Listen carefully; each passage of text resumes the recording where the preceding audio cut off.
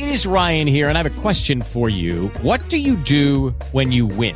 Like, are you a fist pumper, a woohooer, a hand clapper, a high fiver? I kind of like the high five, but if you want to hone in on those winning moves, check out Chumba Casino. At ChumbaCasino.com, choose from hundreds of social casino-style games for your chance to redeem serious cash prizes. There are new game releases weekly, plus free daily bonuses. So don't wait. Start having the most fun ever at ChumbaCasino.com. No purchase necessary. VGW. Void where prohibited by law. See terms and conditions. 18+. Judy was boring. Hello. Then Judy discovered ChumbaCasino.com. It's my little escape. Now Judy's the life of the party. Oh, baby, mama's bringing home the bacon. Whoa, take it easy, Judy. The Chumba life is for everybody. So go to ChumbaCasino.com and play over 100 casino-style games. Join today and play for free for your chance to redeem some serious prizes. ChumbaCasino.com. No purchase necessary. Void where prohibited by law. 18+. Terms and conditions apply. See website for details.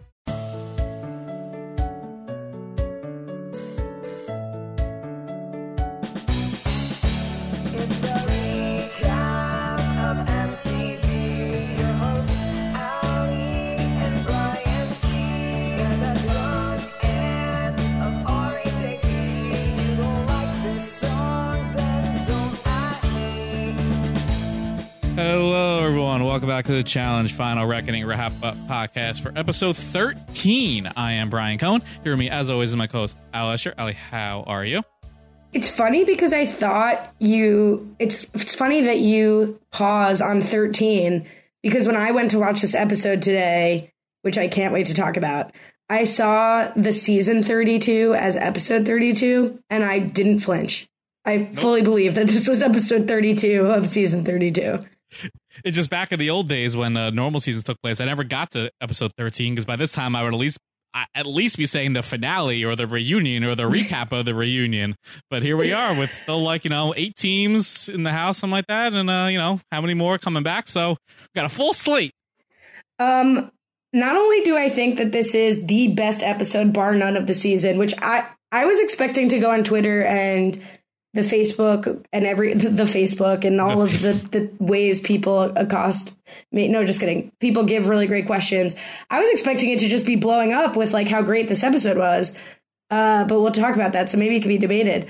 I think it is the best episode title also of the season. So I think I kept meaning to go look at it and I saw it's the People Verse and I kept meaning to see how, I assume they did the People Verse Johnny Bananas or something like that. Was that the title? It was the title. I don't know how you only saw half the title, but you did guess the full title. Anytime it would come up like a guide, or it would cut off at verse, and I just never meant to actually go see the title. And I after watching the episode, I gleamed what it meant. But yeah, no, I really enjoyed that, and fully, I watched this episode today. Every second the episode went on, I kept checking to see how much time was left because I was so afraid it was going to get ruined at some point. Right. And I am actually drinking a glass of rosé right now, which I usually don't do because I'm toasting how great I found this episode to be. Anyone who listened to the RHAP B&B, I have clinking going on. I'm excited. Really, none of this part of the podcast was a chore. Watching the episode, getting the questions, going on Twitter, reading Us Weekly. I bathed in this episode. US Weekly, you mean, of course. US Weekly. Yeah. I was even inspired. I have a treat for you at the end. I've changed the format of the Us Weekly blog because I was just so excited. No, I mean, I thought it was great. I mean, I think Challenge is great when we have in-depth strategy and stuff like that. And we actually got some of interesting things, not just drunken bar fights that people don't remember the next day. There was as Rob would say, meat on the bone for things that went down for this episode. As the donkey from Shrek would say, this episode has layers, like a parfait. To each their own, whichever phrase they want to go with. You quote your heroes, I'll quote mine. I'm not sure which is better than the other one, but okay. Let's get to the drinking game because we skipped last week. I really tried hard to focus on this too. Again, this episode just gave me life. So I have 3 potential rules. One is the clear better one. The other 2 were oh shit, I need throwaways. So do you want to start high and work down or start with the throwaways and work up? Well, I feel like I might need to save the throwaways for another episode. That's very smart. Very smart. So what's yours? All right, and showing the one that's the clear best will tell you how terrible the throwaways are because it's not that great. To it. All right, so if you see Under Armour not in the context of a challenge, you take a drink, and you take 2 drinks if you see someone wearing the apparel that has their name on it. Again, not in the context of the challenge. And that goes to other shows, because I feel like I've seen this. If somebody is wearing their challenge shorts that say Pauly on the butt on X on the beach or whatever, you find a drink and you take 2 of them.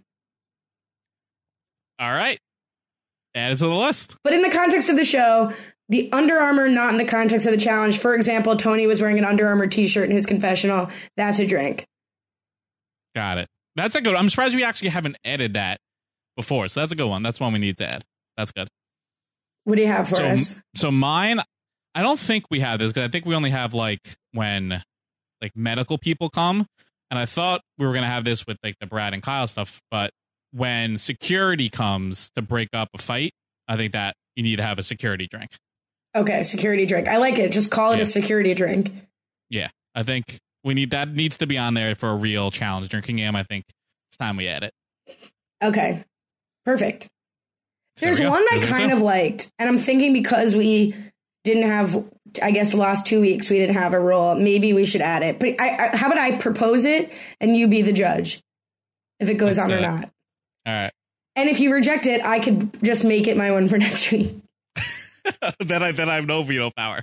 I think you'll be better at this. No, and I think you'll be a better determination on whether or not this is an odd thing. Like, I don't want it to be...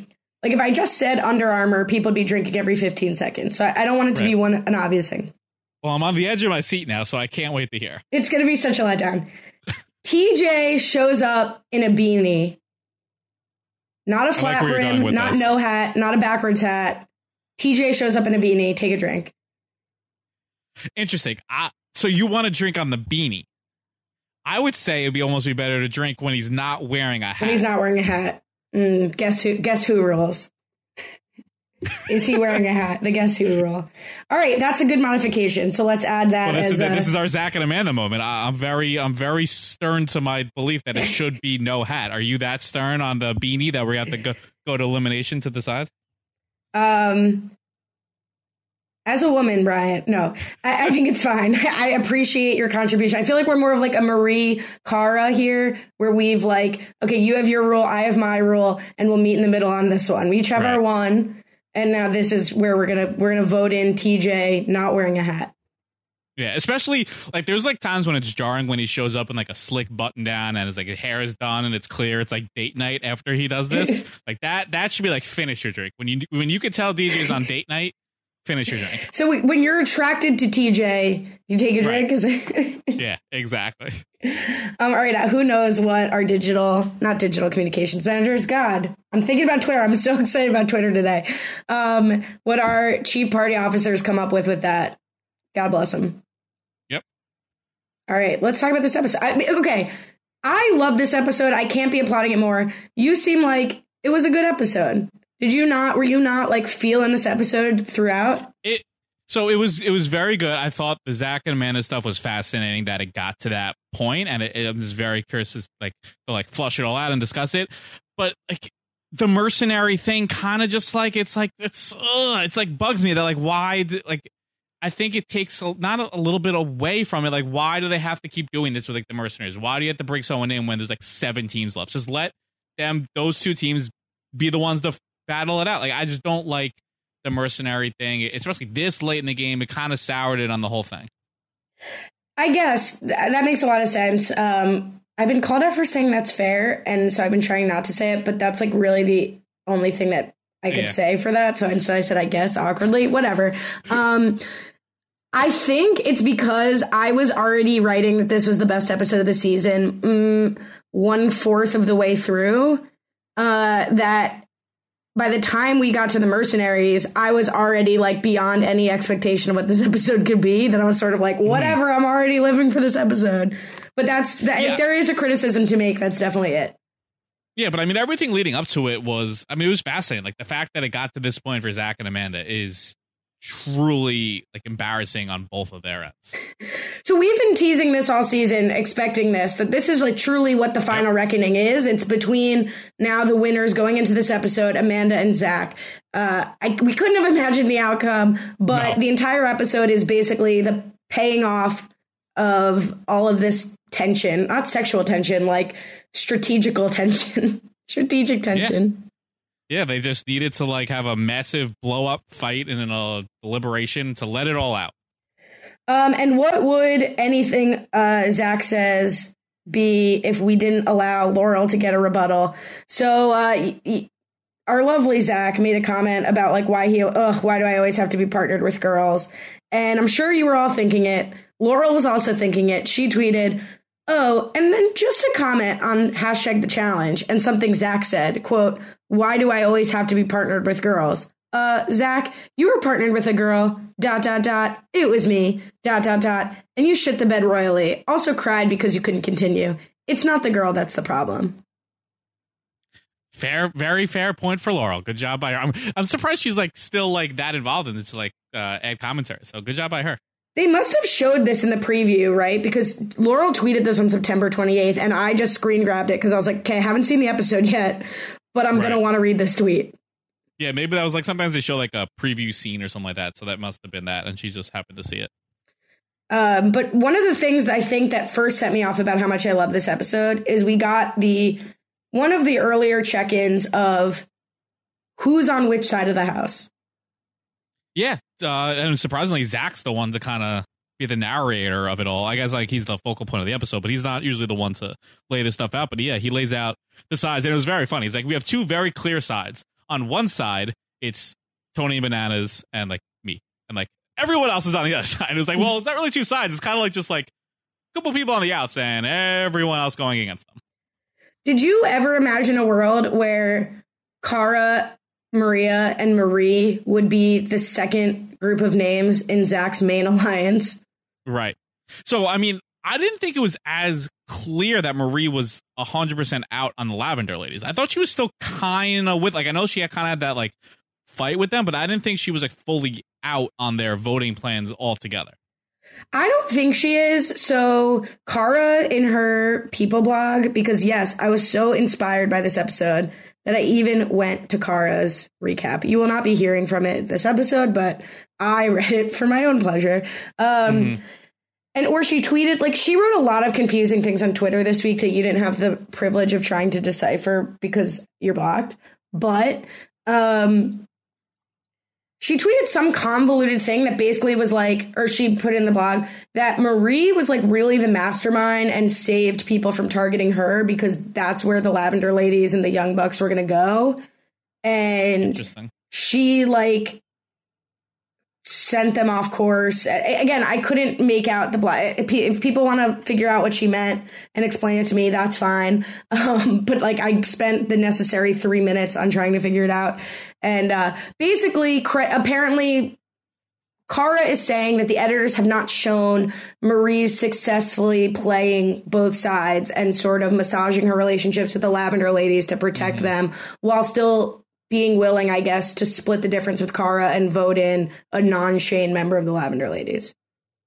I do think there's probably some credence to that because they really have never been like in danger. Like the most they were ever in danger was like that one challenge where it was like loser is out, like, and they finished like second to last. But other than that, like they have always been a good, like they've done well of staying in the middle and not being targeted by anyone. So I think there probably is some credence to that. I think it's the same reason. Yeah, I believe Cara in this situation. I mean, it's hard to believe someone you don't understand, but I do believe the essence of what she's saying. But, and I believe Marie last week who was tweeting like, I was always with Shane, blah, blah, blah. But it's the same kind of thing with Zach is like, okay, better to go after Bananas and Tony, who you know are against you, than Zach and Amanda, where at least 50% of the team has your back as much as they can. So you might go after Cara, Maria, and Marie because you could beat them potentially, depending on what it is. But they're not really winning. They're not winning challenges. Not really winning challenges. They're not winning challenges. They're not a threat at the end. And 50% of the team at least has your back enough to give you a heads up on the vote. So you might as well keep them in. Yeah. So I mean, they got a very good chance, depending on how many teams are in the final. At this point, it could be like 6, but like they got a pretty good chance of being in the final. Before the results of this episode, although we'll talk later, I don't really think this episode sheds much light on it. How close would you have said Zach and Tony are? I was going to put it on a scale. I don't know, a scale of me and you to Siamese twins. I mean, I thought they were, I don't know how to like come up with a middle ground somewhere in there, but so I knew they were close, but I don't think like they were like Bananas Leroy close to come up with another guy pair. And I don't even think if it came down to it, Bananas or Leroy would do what Zach did for Tony. So maybe they were closer.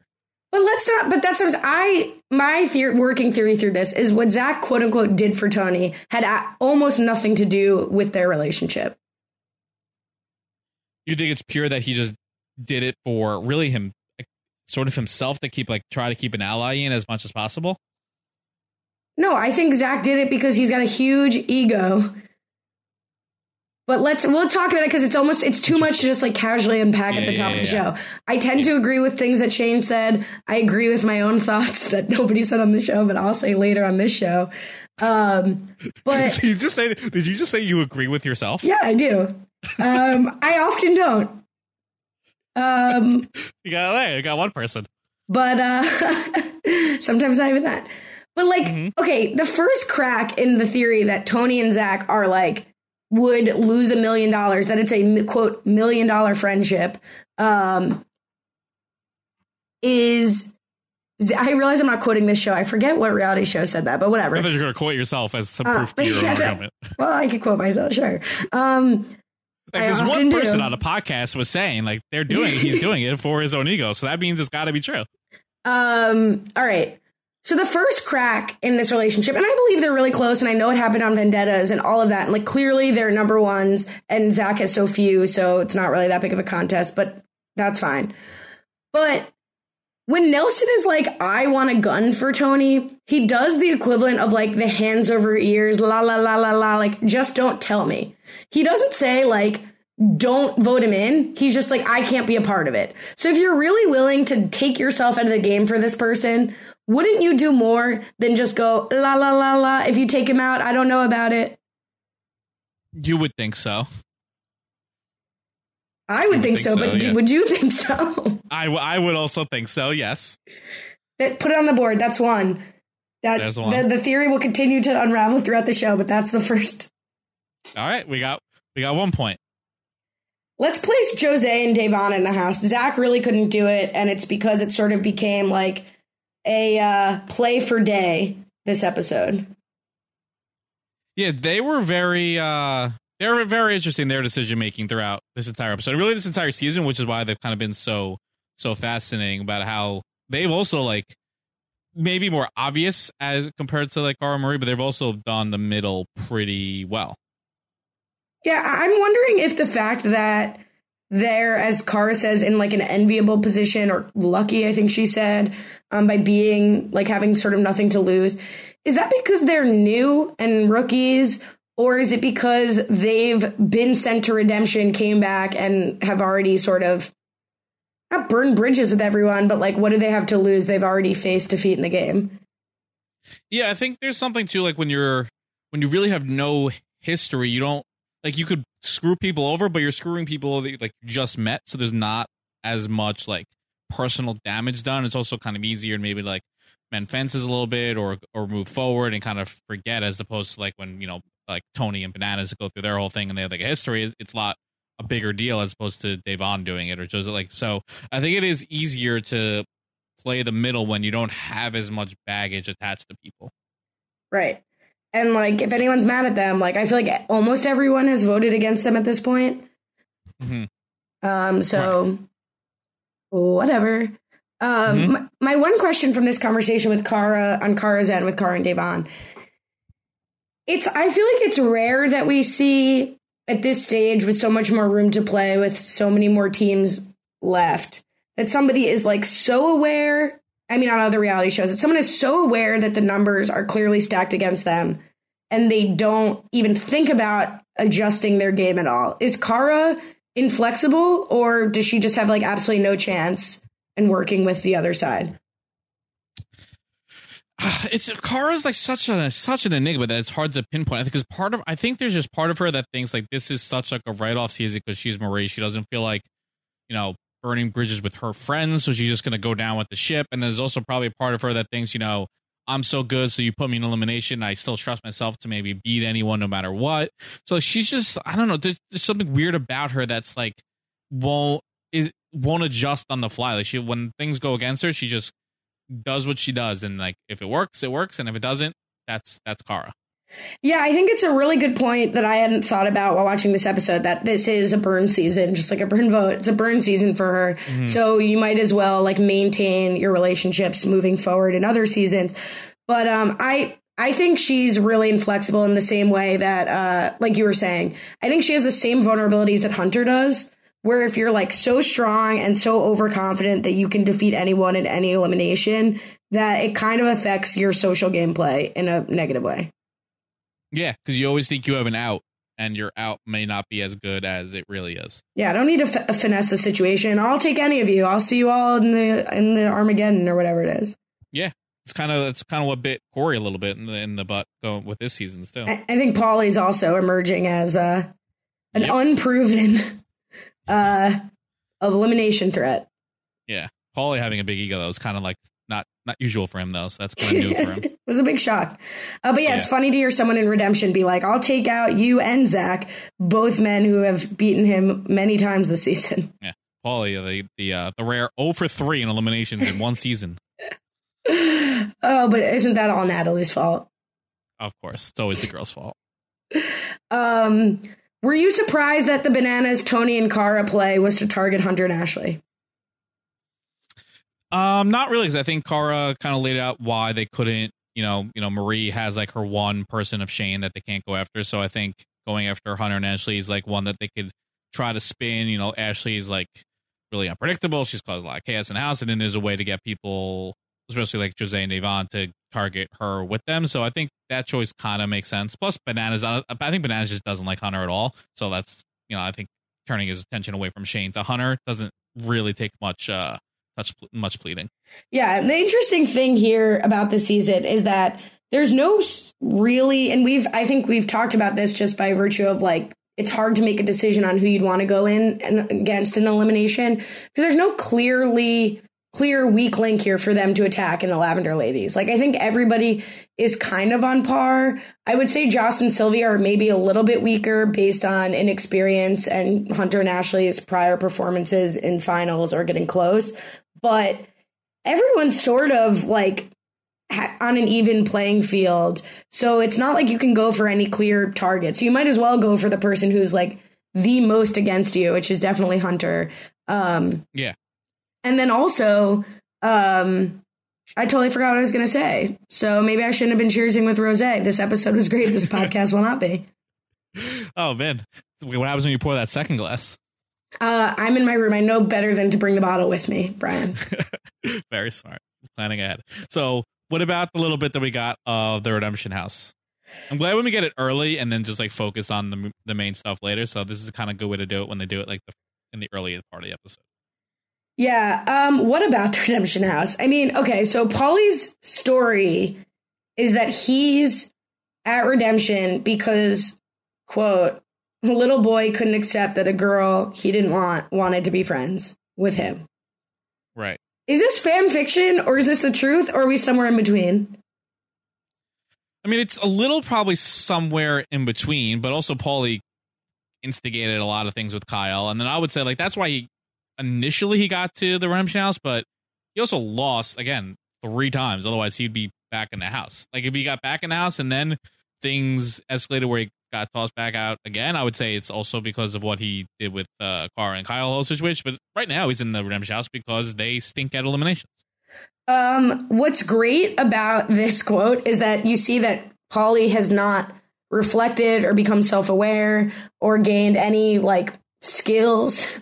Like he's just focused on Kyle's the enemy. Kyle's why I'm here. I did everything right, which means he will repeat this again and again and again every season, which is fine with me. Yeah, that'll be great. I also should let it go. I should let it go, but I remembered what I was going to say before, which is Great. what's great about Bananas being on the bottom of the alliance of the like house now is I feel like in all of reality shows, including the challenge, you just beg for the people, even though they have differences at the bottom, to band together and make a play before it's too late. And I was going to ask you about the timing of the going head to head about voting two strong teams from the opposite sides of the house. But I'm just so excited that they didn't decide to vote in Jose and Davon again and do what Zach and Amanda were doing, because like this is what I always wait for, the bottom to band together. And I think because such a strong, smart player like Bananas is on the bottom, we're actually getting that. It didn't work out, but still great. Yeah. And I wonder how much TJ explained that this was a winner take all thing when he explained the $1 million, right? Like they all know it's winner take all. I believe so. So I wonder how, like, they haven't really discussed that at all, but I feel like that has to play in, right? Because it's not like, oh, like, all right, so if Bananas gets to the end and they win, but like I still get second, that's still like a decent amount of money, or third. But I think that has to play in. Like, you have to play to win. You can't just play to make the final and make money. You have to win. So getting out Bananas and Tony is even more important. Which is also where it comes in, where Shane's like criticizing Bananas and Tony for A, celebrating, and B, not going in against instead of Zach and Amanda. But like, you know, to jump to the end, this is the best case scenario for Bananas and Tony. It's like, okay, so they don't have a number and they don't have safety, but they didn't really have that anyway, and now they don't have to beat Zach. Yeah, all Bananas and Tony worry about is just surviving each week when they're not in power. Because now with Zach and Amanda gone, like their odds of winning each challenge every week goes up. So they're that much closer to just making a final and then not having to worry about it. I do wonder if we're going to see something now that we have like the majority of the challenge winners out of the house in Brad and Kyle and Zach and Amanda. If we're going to see like, I guess one of them could come in potentially, but if we'd prefer something like a Big Brother rules, where you can only be the power couple 1 week in a row or every other week, because if let's say it's possible that Tony and Bananas could go on a winning streak and just win out to the end, which would be great for them, but not really exciting for us. Yeah, it wouldn't be exciting, but I wouldn't like that rule just because I feel like the challenge is so much more based on literally challenges, where Big Brother, there's supposed to be like more strategy and all that stuff. So I think if you just win every challenge, you deserve to win the challenge. So for that, I think, you know, it's an interesting thought, but I think that'd be ill-placed for the challenge. Well, we definitely don't need it, especially not this season. It's just maybe now. But I don't know. Like, right. I loved how this episode was so much more strategic in the sense that it kind of felt like Survivor. It was, okay, this side of the house is talking about it. Here's what they're going to do. Here's what this side of the house is going to do, what they're going to do. Here's kind of the swing vote in Jose and Devon. We're not really sure where their vote's going to go. And then we see it play out. And I think that was such an exciting episode that we don't normally get from dominant team in the same alliance just winning every week. I agree that the Big Brother rule is not like the way to get this narrative, but I thought this was way more exciting than a usual episode. So with all the talks of between Zach and Amanda before the elimination, did you have a feel of, I mean, maybe correct me if I'm wrong, but I don't think any of us thought it would go this way. Did you have a feel like who you thought would cave? I guess I didn't really think about it. I actually do think that Amanda would have caved if Zach just like let the time tick a little bit longer. Like, I think him taking the plunge and walking down kind of took the discussion off the table. We could talk more about that when we want to, but whenever, if you want to talk more. But I guess I thought that Amanda would cave, if only because A, the editing was just so like, I'll take a bullet for Tony. And I thought maybe Zach could have finessed it with the numbers on each side. And that Ashley and Hunter just sort of came in. Like, I do think there was a way to get Amanda to cave in a way that there wouldn't have been a way to get Zach to cave if they had actually had a discussion like normal people. Yeah, I mean, we could jump to it if we want now, because I mean, I 100% agree. I think Zach walking down was the worst thing you could possibly do in that situation. Because for Amanda, I think not even more so like sticking to her gun, she just doesn't want to look weak, especially when everyone's watching. Like, if this was on her own, I think there's an easier way to talk to her one-on-one. But when you have the entire house watching and you, like, pull a stunt like that to, like, show her up, like, Amanda's going to do what she did there 100 times out of 100. I mean, She I just would have does done not that. want to look weak there. Yeah, you when you show someone up like that, they're not just gonna be like, oh, now I'll bow down to you. Like if you have a quick discussion, even in that moment, I'd be like, we cannot go sync our game for one of these teams. We just have to do it. Like Tony's my only friend. We have to do this. There's a way to get Amanda to cave to you in that moment, but doing that, it takes away any chance of it. Or even negotiate. Just be like, all right, if we win next week, you can put them in and I'll tell them that. Like, we're saving them now and you'll get the call next week. Like, Right. anything Totally. to just postpone. You don't even have to stand by that, but just postpone. I want to rewind the tape quickly to this fight with Amanda where Tony and Zach are talking about turning it up to turbo, as, you know, bros talk about. I'm sure you've said that. And Amanda seemingly comes out of absolutely nowhere to call out Tony. You're manipulating him. This is part of your plan. She's clearly drunk, but they don't show her drinking, which I think is a big disservice to her. I think this was so poorly handled by Amanda and Zach both. I think Amanda was making actually a lot of good points, but just completely in the wrong way. Like the fact that Tony voted in Bananas, like just drop that little seed. Like, look, I trust you. I know you're really close friends, but I bet Bananas would have said that too. And, you know, we all saw that happen. That's crazy. Like, think about it. You're sure he wouldn't do that for you? He's got 2 daughters. He really needs the money. Only one person can win. Like, have a normal conversation. And there's a lot of gender politics happening between both of them. I'm not saying that doesn't matter, but you have to finesse a person who's strong-willed, regardless of if he's a man or a woman. Like, this is the kind of thing we talk about with every strategic show. Like, you want to make that person think it's their decision. You want to give that person agency over the decision. I'm just gently suggesting, like, look, I trust you, but maybe you're not thinking about this. Yeah, the second they bring their discussion to involve when Bananas or Tony can be in earshot, Zach and Amanda are both going to stick more to their guns than ever because they're just not going to want to let the other people hear them backing down. So I thought, like, when they were first talking, I thought it was starting to go well, and then, you know, they each have, like, they each pop off, so it was not going to last long. And then the second anyone else gets involved, that's when it all goes downhill. And that's the thing, is like, Amanda has decent ideas, but she just gets overcome with the drinking and the you're a loser and then she goes full hypocrisy, like, oh, you act like a bad bitch. You're not a bad bitch. Who are you talking to, Amanda? Don't raise your voice to me. Right. Who are you talking to, Amanda? Don't talk to me like that. Who are you talking to, Amanda? Yeah, in a weird way, like, at their worst, they're each very similar with the way they talk to other people. No, really, no matter who it is. Like, that's just their problems, and that's why they, like, are such an interesting pair together. So, yeah, no, I agree. I think they're the success of the rival / vendetta / final reckoning. Well, not vendettas, I guess, but the enemy pair, the rivals format. They're the truest rival, and they're not able to just sort of hug it out like Brad and Kyle.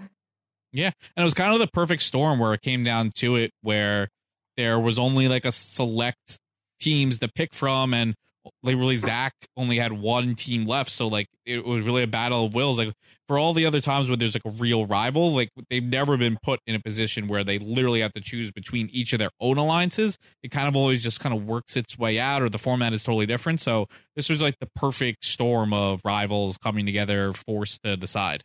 Yeah, it's like Marie and Cara, I feel like, is the usual, like, okay, if you're really with someone who's on another side of the house, you play that game. Like, all right, I'm protecting this person, you're protecting that person, let's pick the field. This is crazy that Amanda wants to protect 4 people. I don't blame her. Like, you want to protect your people, and they're a strong bond, and they have the numbers. Zach has absolutely no one. Yeah. No, I mean, like, in their arguments, like, they each make sense, like, why they don't want to cave to the other one. It just, first, they just handle it horribly, and then they also just need to realize no matter what, we can't let it get to the point where it get to. And right. that's where they each take total fault.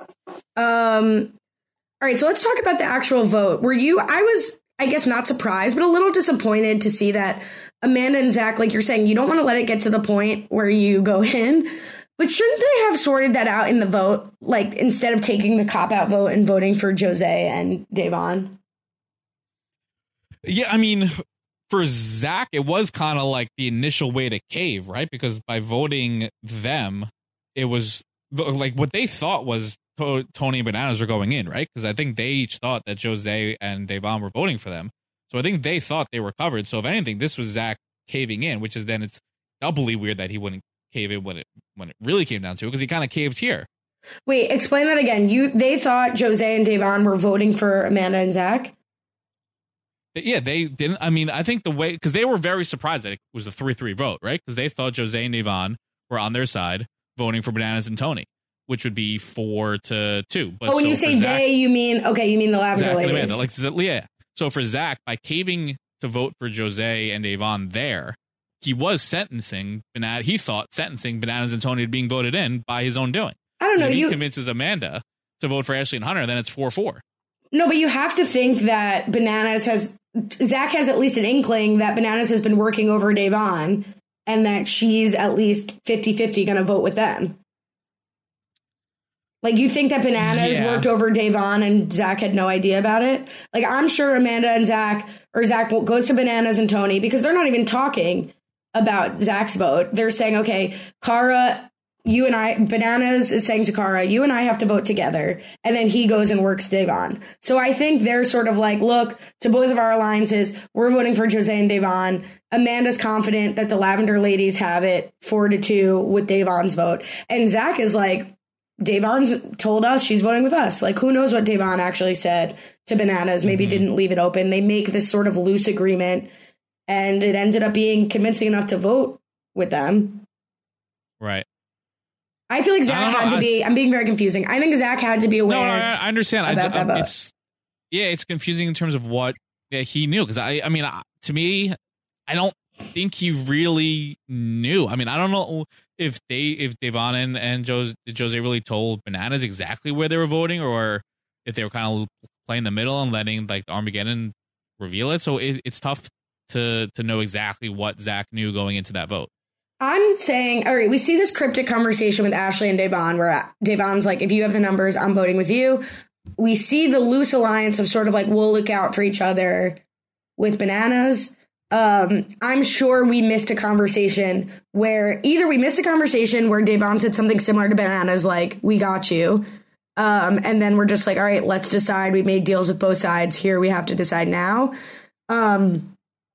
Or Bananas was like, look, I've put the work in. This is our best shot. Either they vote with us or Tony and I just go in and beast Shane and Nelson or Sylvia and Joss. But I think Zach knew, and there was a non-zero chance that Bananas had this plan. Right. Yeah. I mean, that makes sense. It makes it, but I think he thought that maybe he did think that Jose and Devon were on their side, but he couldn't be like 100% certain in that moment, because No, you can't be 100% certain, but I don't think it was the same as fully caving in. And I also think, look, we saw Devon give 100% assurance to Ashley and then not vote with her. I can only imagine they gave the same assurance to Bananas and then actually did vote with him. Yeah. That's probably true. And you can never trust them, right? Like, you can't really trust Jose and Devon, but enough to be, especially when you voted them in every single week, including the current week. Yeah. So I actually didn't want to talk about this. What did you like, Jose and Devon? Like, they're idiots, right? Like, how do they put themselves in this position? Yeah. I mean, that's the key, right? Is that we got a question about this. Let me scroll through all my all caps notes because I just love this episode. Goddamn, sorry. We got Sorry, I'm being horrible. Okay, whatever. I want to say we got a question that was asking what you were getting at, which is sort of like Devon and Jose know best case scenario, they force a tie and then they're up to be brought in. If they vote for Tony and Bananas, there's no tie, they go in. Right. I'm using pronouns horribly. Okay. Devon and Jose, if they vote for Bananas to go in, Bananas and Tony's goes in. If they don't enforce a tie, the people who have voted them in week after week after week after week will pick them to go in. Or option B, you burn a vote, Bananas and Tony go in, and then you aren't up to be voted in by Bananas and Tony. Like, why don't they just burn a vote?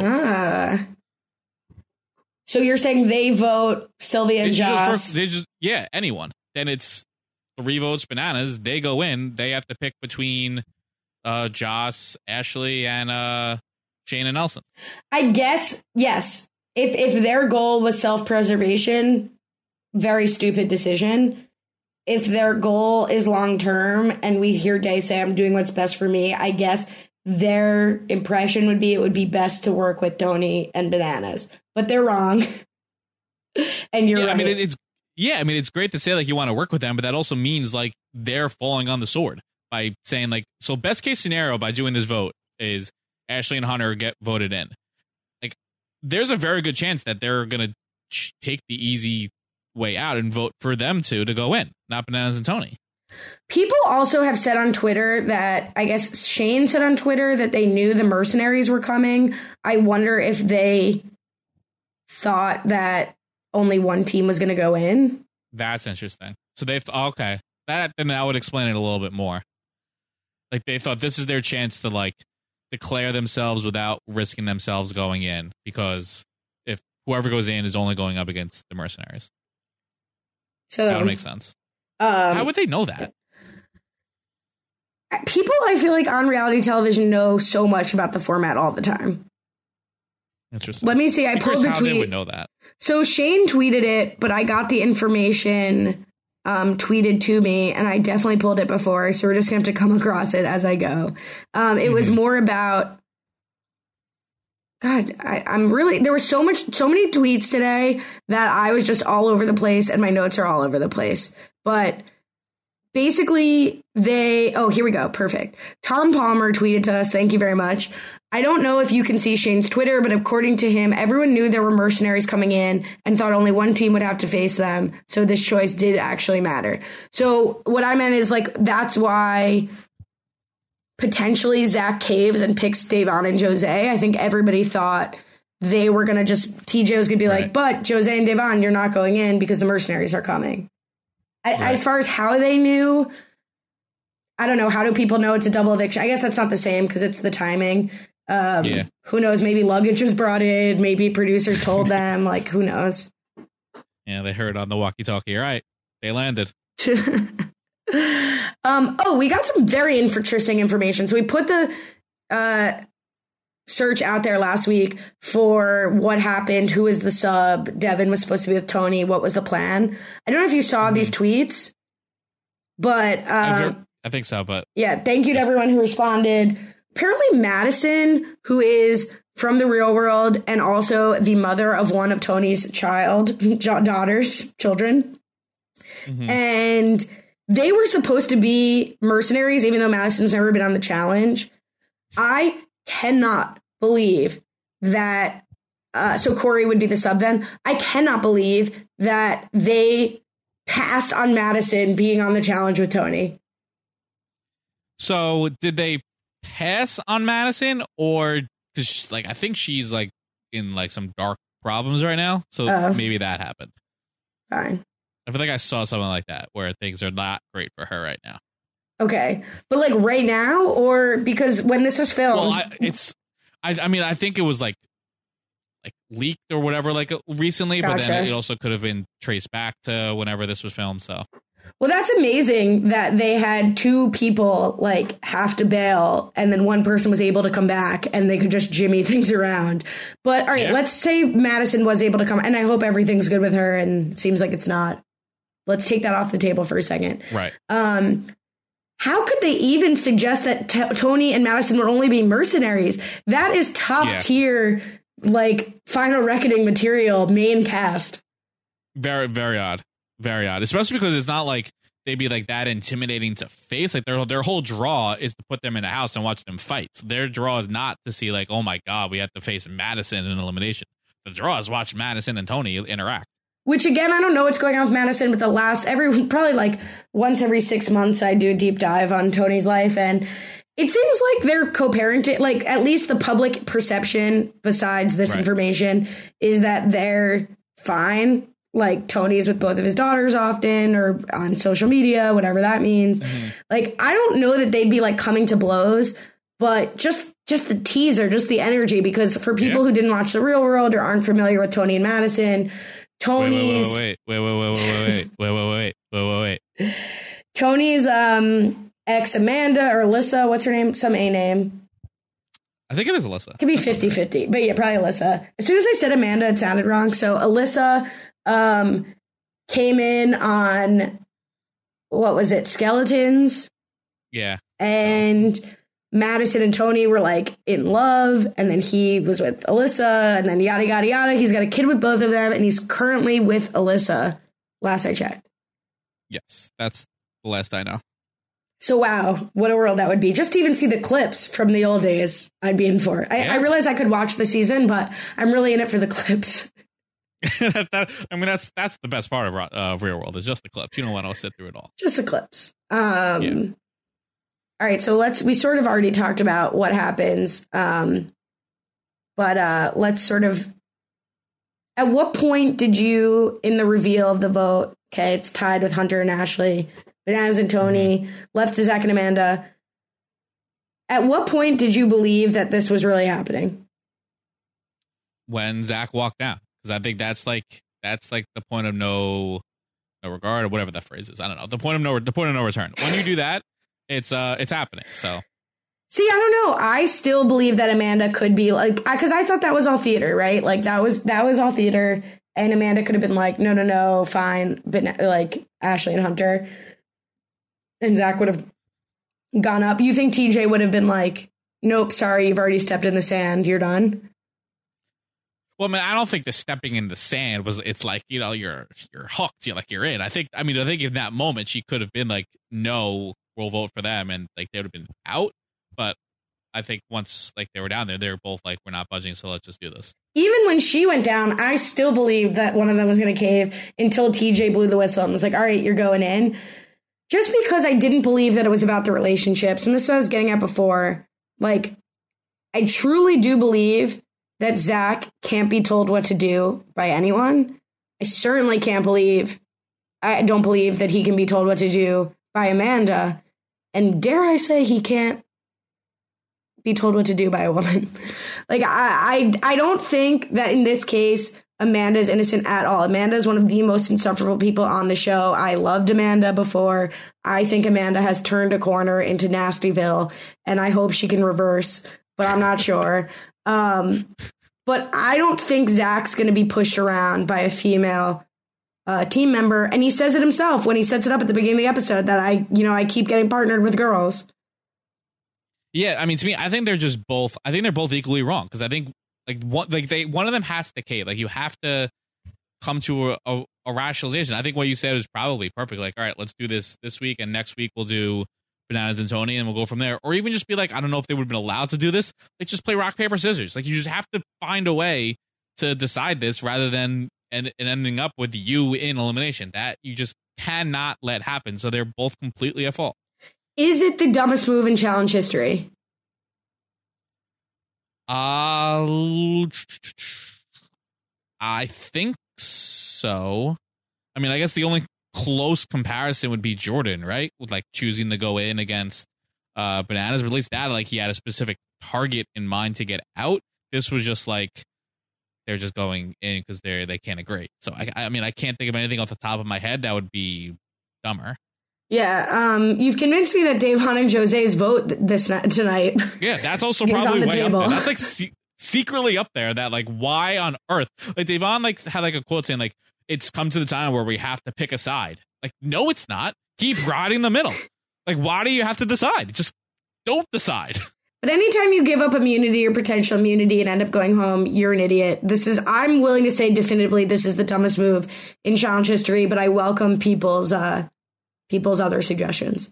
Yeah. Honestly, both of them, like both teams, Davon also, they both deserve to go home by their stupidity. So Anna Eldridge on Twitter wanted to add another wrinkle to the stupidity. She says, assuming Ashley and Hunter call out Bananas if they go in, and Bananas calls out a Lavender Lady if they go in, meaning both have an ally going in no matter who, quote, wins. By the way, Zach and Amanda, is the dumbest argument in challenge history. Why would they care who they pick? So I think it comes back to like the mercenary thing, right? Like they didn't think someone was being called out, so they thought even if like whoever we decide is like the one team going in. I think that makes each decision, including Devon's, like that makes a lot more sense to the decision making. Plus, that MTV has a vested interest in the mercenaries winning the challenge, and we'll talk about that later. So if anything, it's a harder win. Let's say we didn't know the mercenaries situation. The only possible point would be the fear that if really faced, if a Lavender Lady's in, do they really have the nads to go for Bananas and Tony? Do Joss and Sylvia really have the nads to call them out, or do they just chicken out and vote Devon and Jose anyway? Or Cara. Right. Yeah. Gregory Contreras says, if Amanda knew Zach wasn't budging on voting in Bananas and Tony, why didn't the Lavender Ladies acquiesce and vote in Devon and Jose? I think because they probably hoped that, well, first they hoped that Devon and Jose were voting with them, so they could have made it work regardless. And I think they hoped that Zach would not let it come to this. Yeah, I think at this point, last week set the tone that the big moves are being made, and in that way, Devon and Jose should have been safe this week. But it's always when they start turning. Not that Devon and Jose are a layup, but they're like a strategic layup vote to vote in. So I think the tables have turned. The two sides are going after each other, and it wasn't really the time to let Zach bully them in to Devon and Jose. Because what do you do next week? This was the week. Mm-hmm. We talked about Tony's relationship with Zach. We haven't talked about Amanda's relationship with Ashley, and I'm going to let Cara Maria take this one. She tweeted, so the, quote, friends of the two teams being fought over have zero intention of coming down on their own. We just watching it happen. Tilted laugh cry emoji. And then she decided to write some extra words and said, Amanda once again sacrifices herself for her, quote, friend Ashley. Please recall, on the final elimination of Invasion of the Champions, Ashley used Amanda to secure her spot in the final. She tricked Amanda, leaving her to face Nicole one-on-one in a tug-of-war. I have yet to see where Ashley has ever helped Amanda in a game, but Amanda continues to let herself be a pawn. That's fair, but also I would say it really didn't matter which Lavender Lady they were talking about. I think just as much this was like an ego thing with Zach, this was an ego thing with Amanda. Yes, I agree with you. And I don't blame her. I would have done the same damn thing. Zach goes down, I'm going down. That's it. He gave her no option. Yeah, I mean, Zach saying this was like a life lesson or like a maybe life lesson for you also. Yeah, I definitely need you to tell me that. Oh, gosh. So entertaining, though, for the viewers. I don't want to get it twisted that we're saying this was a stupid move. I was loving this. Give me stupid moves are way more entertaining than smart moves most of the time. So this was great. What do you think of the argument, though, that I guess Cara suggests but gets talked about in the show? Should Hunter and Ashley or Bananas and Tony kept them from doing this? No way. That would be the stupidest move of all time. Yeah, no, that was absolutely insane. Yeah. But I'm reading my own notes to see if they're worth saying. We've hit a rough part of the podcast when you're doing that. I'm doubting myself. So the reveal of the mercenaries, Devin and Corey, we get a little montage of them, their history with everyone else. Fun to see. Excited to see both of them? Okay, I have to tell you, I think I've mentioned on the podcast before, I'm a huge, huge fan of Ryder Kay, Corey's daughter, with Cheyenne from Are You the One and The Challenge. She is adorable. Great Instagram follow. Huge, huge fan. Happy to see Miss Ryder Kay get $1 million. Also, I don't normally do this, but wow, Corey looked amazing when he came in. I don't know if it was the tank, the fire behind coming in, or just the music, but I was like, wow, Corey looks good. I always thought you were more of a Devin girl. I feel like we played something on the dating game. Sure. Yeah, but it's aspirational. It's not realism. Right. Corey's aspirational. Okay. So Corey's aspirational, Devin's like reality? Yeah, Devin's reality. Corey puts the buck in Team Young Buck. Oh, boy. I don't know if it's the daughter. Maybe it's because I've been seeing That's the actually, daughter. you know, that's funny. The way I think what it is, I think that's actually true because I think Corey's the buck. Yeah, he's the buck. I would say Hunter's the young, and Nelson is just team. He's the team. That's good. Yeah, he's just team. But you know, poor Devin here coming in. Like, he doesn't look bad, but he's just standing next to Corey, and he's trying to look tough. Like, he's got his face on. Like, we're not done. We're not done. And I'm rooting for him. And I will say, do not estimate the power of a guy who is coming off a tragic loss. Like, I think, like, Devin has BLE, big loss energy. Like, I didn't write that down. I maybe regret saying that. But, like, my God, the motivation you can get from, like, just having a terrible situation that he had happen to him and losing his father. I don't think Devin is coming to play. I'm a little afraid of Devin.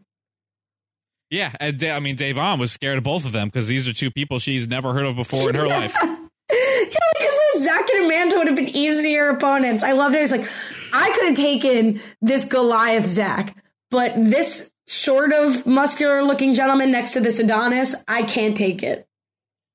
This is Devin and Corey. I mean, Devin and Corey we're talking about. This is Devin and Corey. That was hysterical. So TJ acknowledges that it's a little bullshit they're coming in this late in the game, which is a note to listeners. We're late in the game. That's kind of exciting. The season will end. Alex Richard says, do you feel better about Corey and Devin coming into the game so late after they beat two teams in the elimination, or is it still a sham?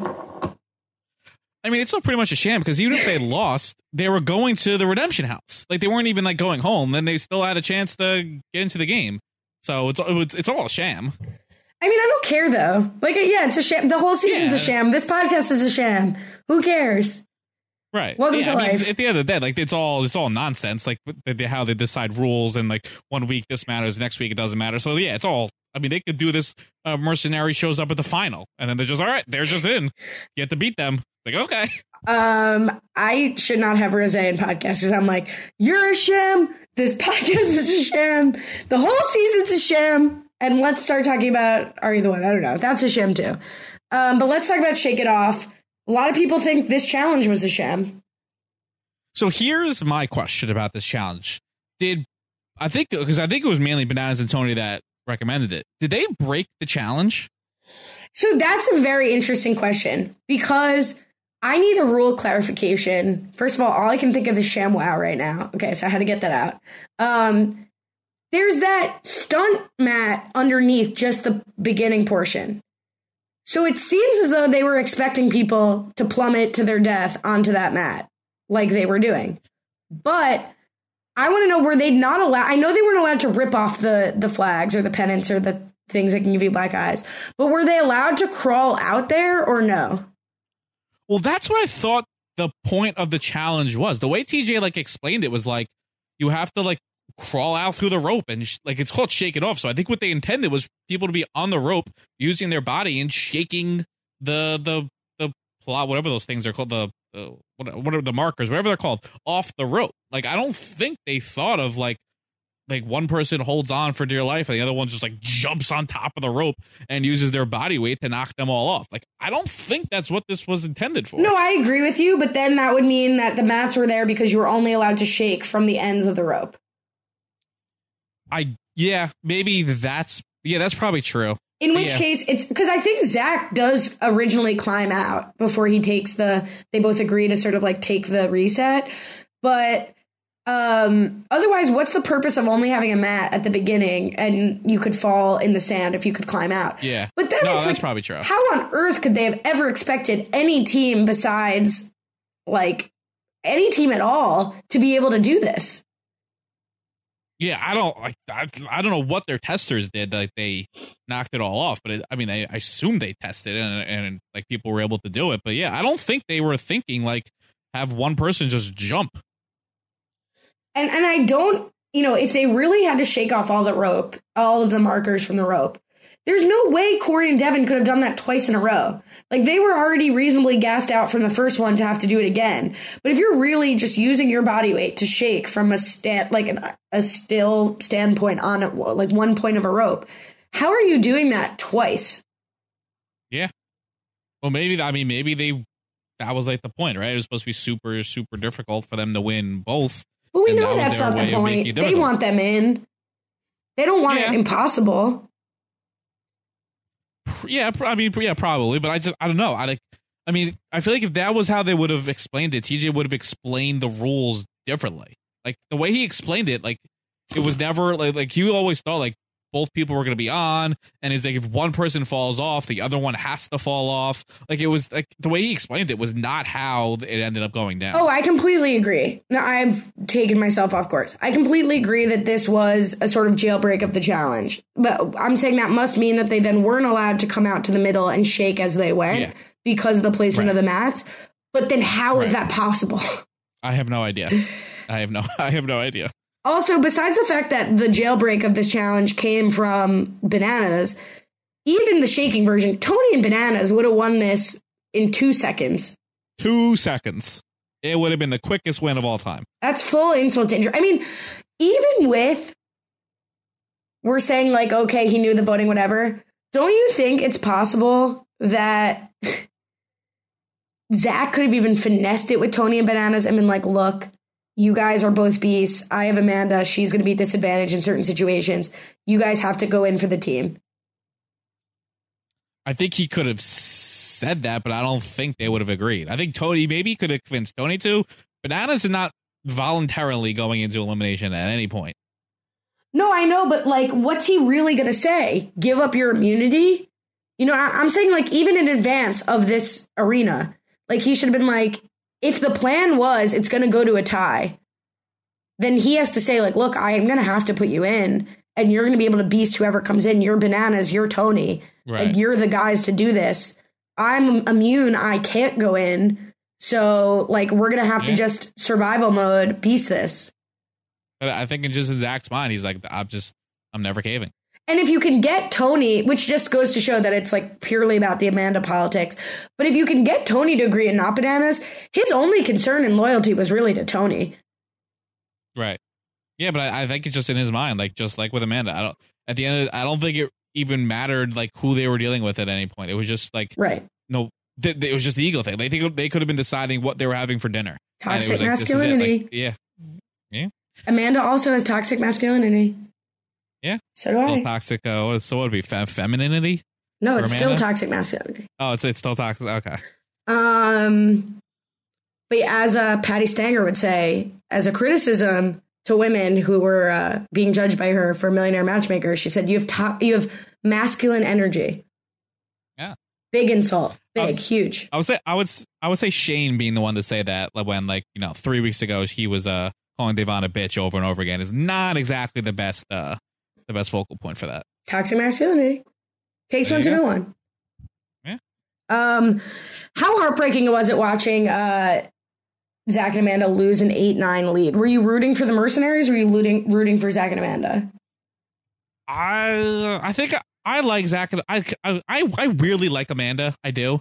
Like, there's like, she's so vile that like I kind of like her in a way. It's very odd. I don't know what that means. But Cullen Bryan _ Yeah, it's very weird. I like, because I think she, like, again, like the comparison, like she's a fun evil that I can enjoy watching. She's not like Camilla evil where it's like, oh my God, get you off my television. Amanda's fun evil. Like the way, like her, I think she said like, what was the line? Oh, Zach was like, you wanted Kaur's horse to die. And she goes, well, I didn't want her to die. Like, that's funny. Like, that's so funny to have on a reality TV show. That's like, I wanted Amanda to stay. But Camilla began this way too. And I don't think you're wrong yet, but that's why I say she's like turned a corner. Like, I picture it like in Mario Kart where the cloud comes up and is like, no, wrong way. Like the guy with the cigar. Like, that's where we're at. She could still reverse and come right back in. I don't see that happening. I see her going full chair in the pool, herself in the pool, lifeless, like not lifeless, like she's dying. That's me describing Camilla dropping into the pool. And then like racial slurs are on the horizon. Not really. I don't think she's racist, but you know what I'm saying. I think she's well on her way to being a problem.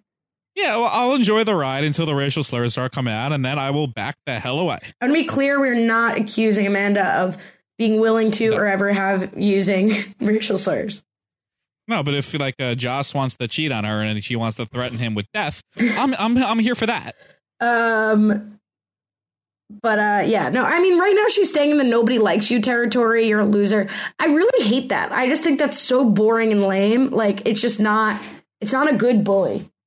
Not that I want bullying, but it's just like, get a little creative, be a little more cutting, and then get kicked off the show. I think the best thing I could say about Amanda is that she's, to me at least, fully engulfed herself in the challenge world, that I don't even think of her as like a former Are You the One person anymore. Like, I barely even remember any storyline she had on Are You the One. Like, I just fully think of her now on the challenge. I still remember the whole Mike thing, but I think that's fair. Who else has made that jump? If I would say Devin probably has also made that jump. Yeah, I would say Devin definitely has. Tori definitely has. Nelson? No, Nelson's a weird one. He's just, I don't know. I guess so. See, Nelson had no story on Are You the One? Yeah, that's true. So yeah, he's definitely more challenged. I remember, I'll never forget when we did the cast assessment and I saw Nelson's picture. He's got a fedora on. I'm not looking at it. I haven't looked at it in years. He's got a fedora. His Twitter was like Nelly T, and I could find almost nothing about him. He was like 26. I was like, what's this person doing on this show? Then he had almost no storyline on Are You the One? I was like, see you never, Nell, whatever your name is. And now he's like Team Young Buck, always on the challenge. Yeah, he's like the future of the show. Oh, how did we get here? Crazy. Okay, so now Bananas, I've criticized Amanda for her weak attacks. Gotta give it to Bananas here at the end. His only comeback is like, you can't take your whole group to the final. Welcome to the world, Bananas. Like, take your lumps. Like, if any other season where Bananas has an alliance 5 bros deep and then they have to cut Tony at the end and the goal is always to make it to 5 and then eat your own, like, why is Bananas acting like it's his first time on the show?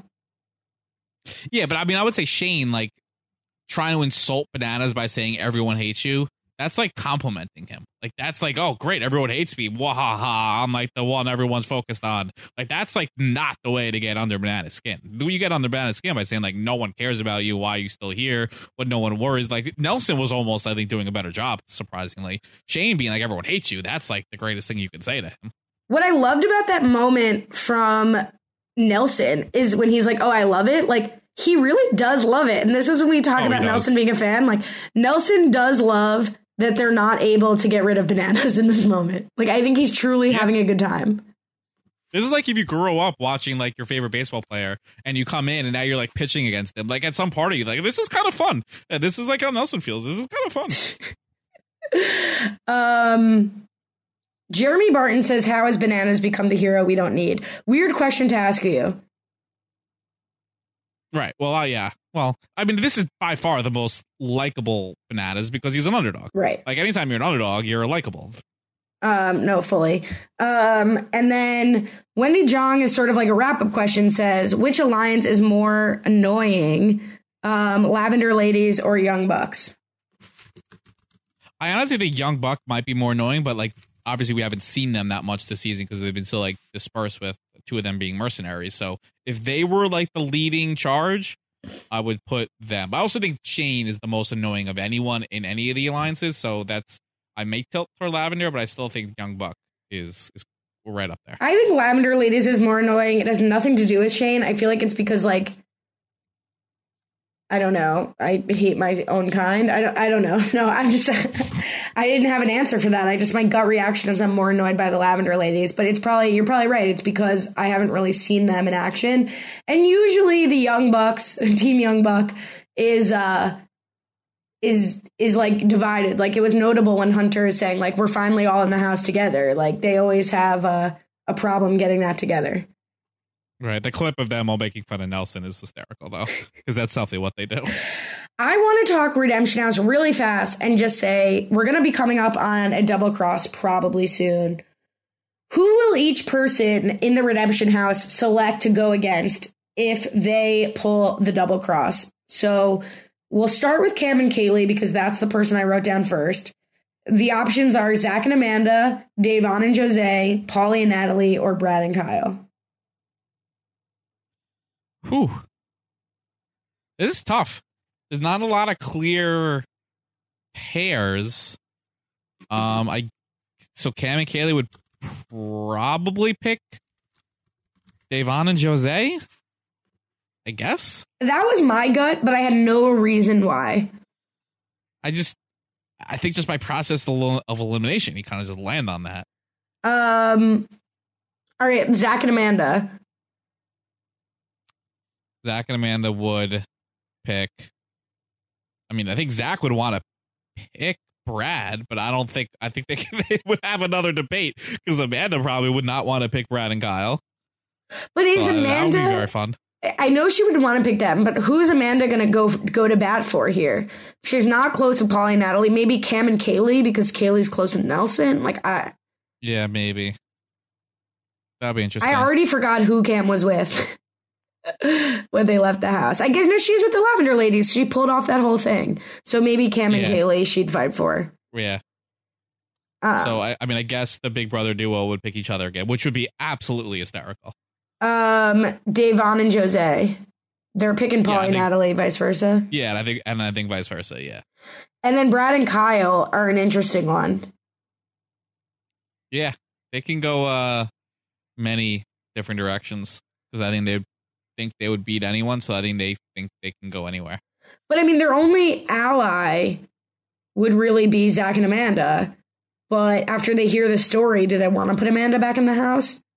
Yeah. They're not picking I'm 100% Paulie. rooting for. I need Davon and Jose to pull it again, pick Paulie and Natalie, and then lose again, and then we go through this again at like the final three or whatever. That would just be bliss. It feels that would be the least interesting outcome besides maybe Cam and Kaylee pulling it. But I'm gonna root for Brad and Kyle pull because I kind of want. I'm always rooting for the underdogs. I want like a little bit of a rivalry to come back. Let's do it. All right, let's talk Twitter. And this has absolutely no order. Our digital communications manager, Megan Elizabeth, is partying it up at the live know-it-alls literally as we speak on this Wednesday night. So I was let loose on Twitter, and here we go. So Amanda says, the way Zach talks to / treats women is completely unacceptable. Always stand up for yourself. F that. I try to pull it from both sides. Cara says, the real MVP this episode was that one medallion that was super glued on for both rounds. Didn't budge. I would hate to ever face that thing in elimination. Tilt, laugh, cry emoji. The force is strong with that medallion. Yoda GIF. Should we talk about that? The speculation that this was rigged because the same medallion didn't fall on either team. So do we think it's because of that medallion, which is the word thank you I was looking for this whole time?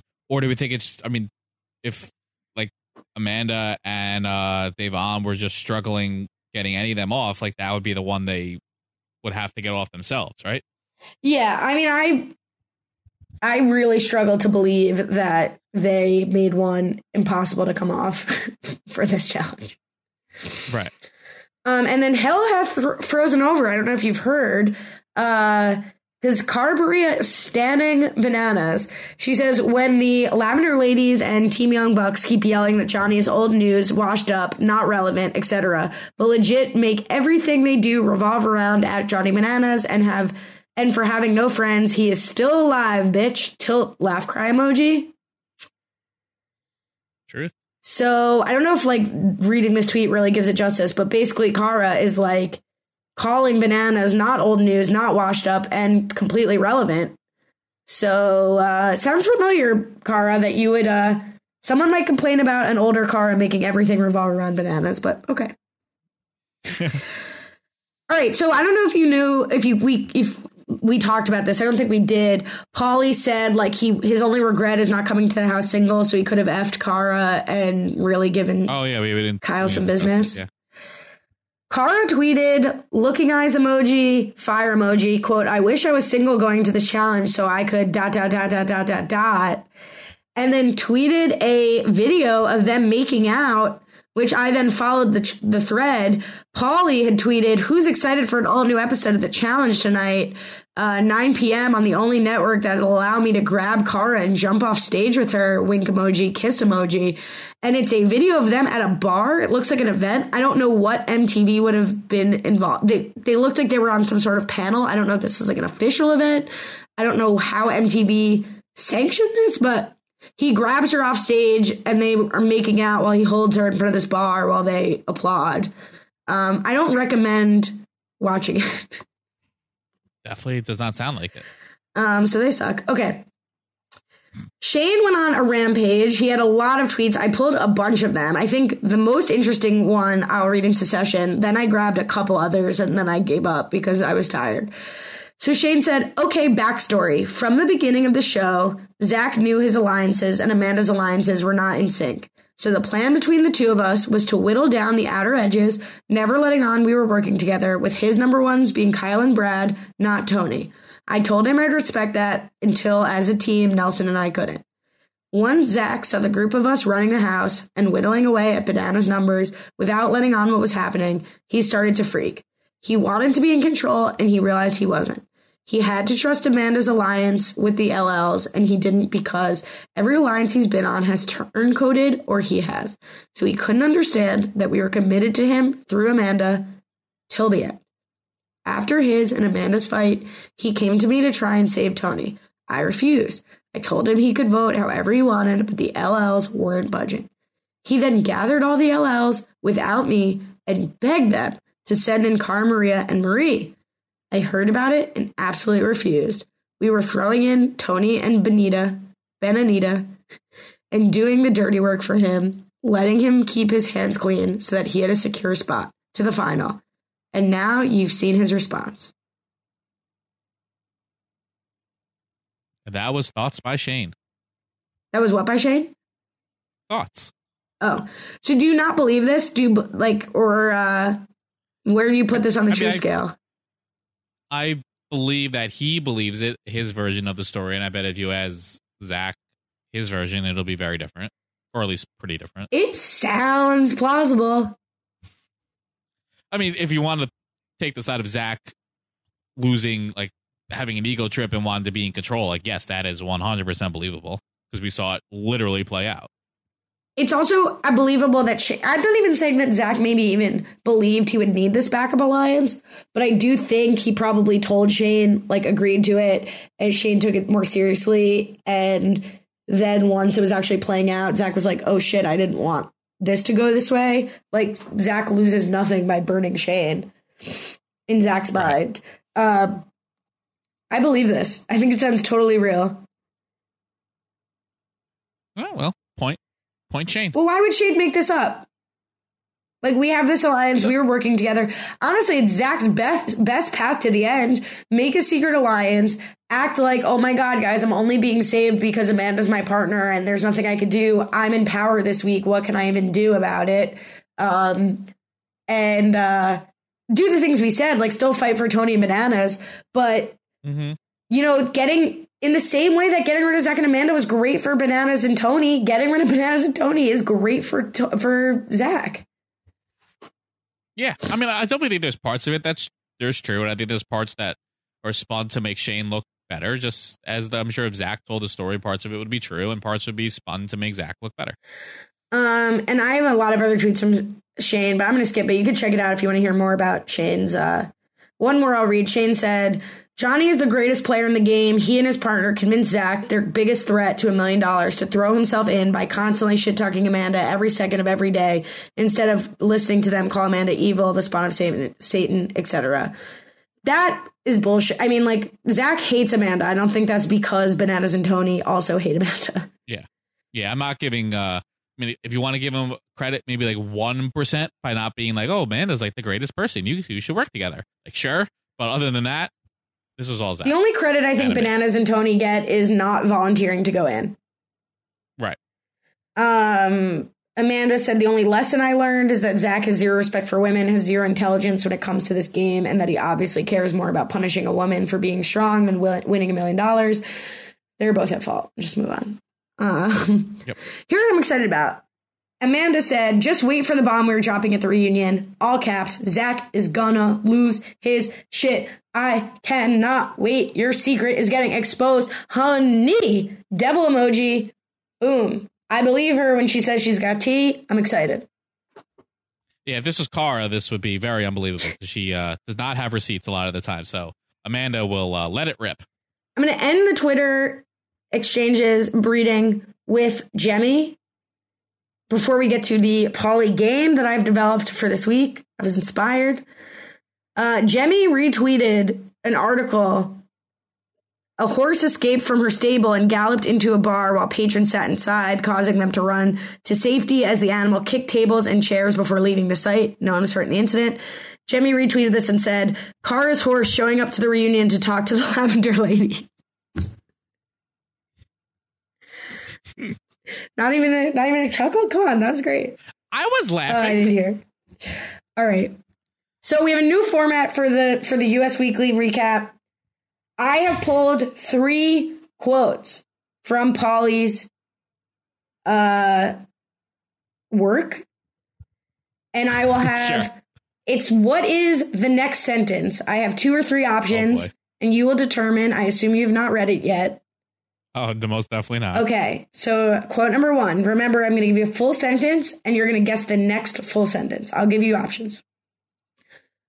What Zach was trying to explain to Amanda was that when the numbers eventually dwindle down, they will be the first ones to go on her side of the alliance. Do we know this for a fact? End quote. So now what was his response to his own rhetorical question? Not rhetorical, I guess he answered it. Choice A, of course not. But facts mean nothing in the challenge house. All's fair in love, war, and the challenge. Or, do we know this for a fact? Answer B, no, but one can speculate. B, I don't think he'd be smart enough to use the actual quote. It was B, you are correct. There we go. I thought it was like a reference to earlier seasons, but anyway. All right. Number 2. This one has 3 options.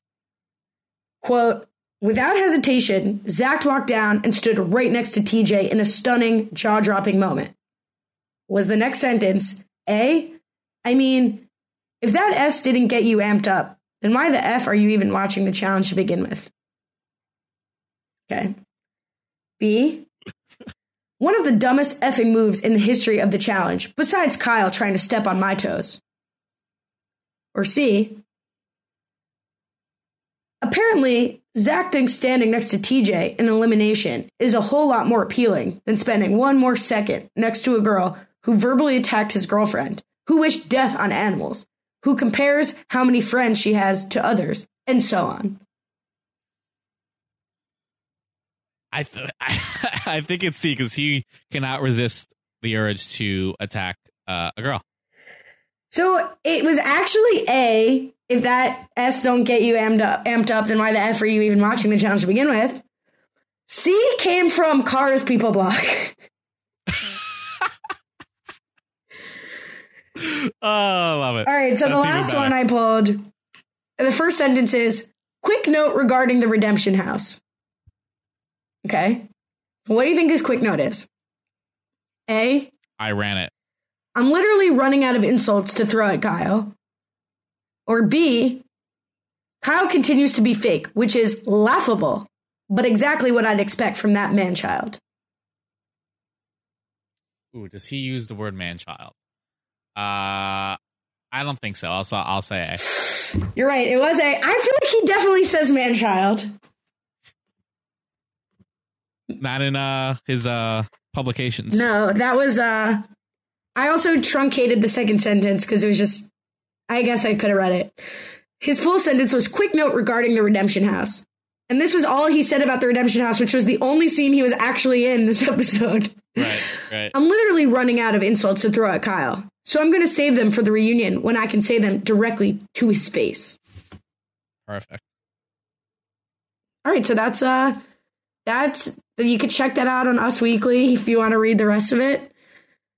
That's all I got. There were some 5-star reviews. Shoot. Well, I don't know. Talk. I'll see if I can find it quick. All right. You can follow me. Or actually, if you want to leave your own 5-star review, go to robinsonwebsite.com/challenge iTunes. You can follow me at CohenBryan_. They can follow you At Last Tweets. And thank you to Roller Coaster with a K for leaving a review. Great. We'll be back next week. Until then, have a good one.